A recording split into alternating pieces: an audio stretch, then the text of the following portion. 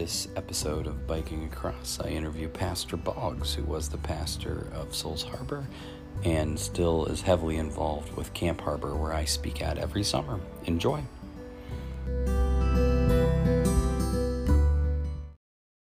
All right, welcome back to Biking Across, and I'm here in a remote place. I was able to speak at a church camp that I get to speak at every year, and it just so happened I was coming out here on a night that I could speak, and I'm here with Pastor Boggs.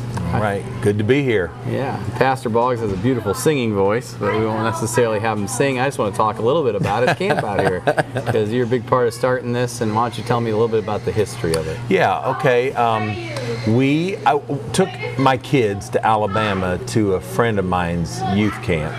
It was called Camp Oasis. And we went down there and we participated with them in youth camp. I'd never been to one, but I absolutely loved it. And it's a true story. Then on the way home, my kids were all asleep. Debbie Lynn was asleep, and my wife. And then I felt the Lord speak to my heart, and He said, Johnny, you're going to start your own youth camp. I brought you here to learn it because there's a need for it in where you are. And I felt it so strong that when my wife woke up, I told her, and she's like, really? And I said, yeah. I said, I'm telling you, he spoke to my heart. So the next year, we just started making plans for it, and then first year, I think we had like 29 kids or something like that. We made it work just to the best of our ability. So for probably about the first 14 years, we did like day camp. Yeah. Go home. Yeah. And then one night we would set up tents in the yard on Thursday nights of that camp. And that was just a whole lot of work, but we did it. That's awesome. But then God blessed us, and a pastor had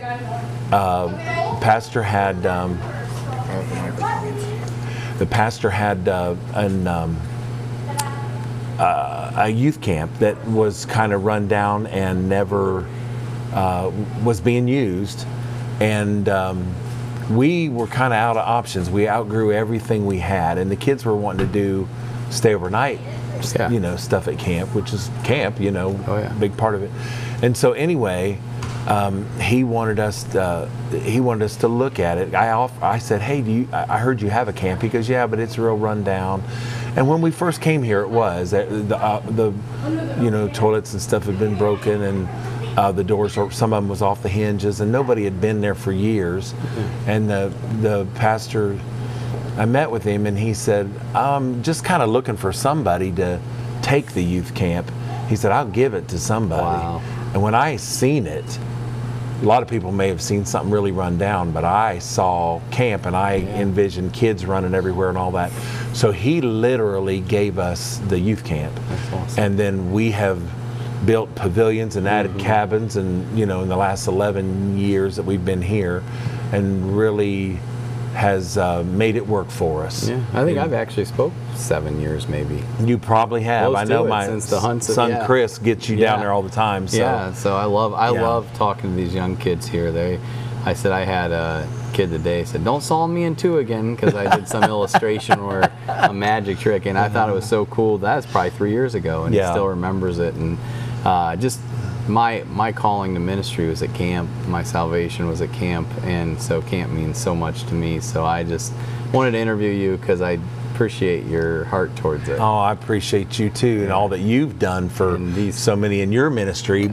But this is my heart. Always has been. That's awesome. It's a lot of work. Oh, I bet. But it is just, I don't know. It's just something that God puts in you. It is. When you got a calling, like the young man spoke in the pavilion I was in tonight down here. Yeah. He just got to talking about our callings.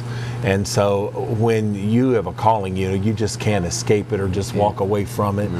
He puts something down inside you, kind of wires you different, to make you have a desire to do things, and that not everybody gets to be called to do. Yeah. So it is really a special honor, even if the workload is huge. You look at it with a great satisfaction, Definitely.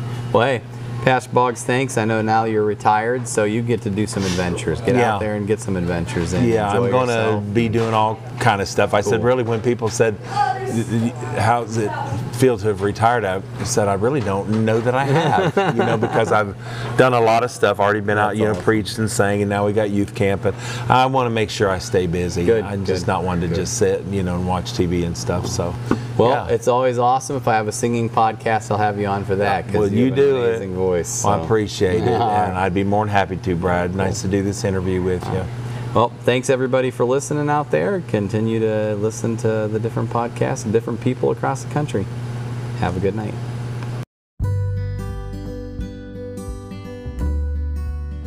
I hope you enjoyed that episode with Pastor Boggs. And keep listening for more episodes as I travel across the country. Give us a like, a follow, and a review, and find your adventure.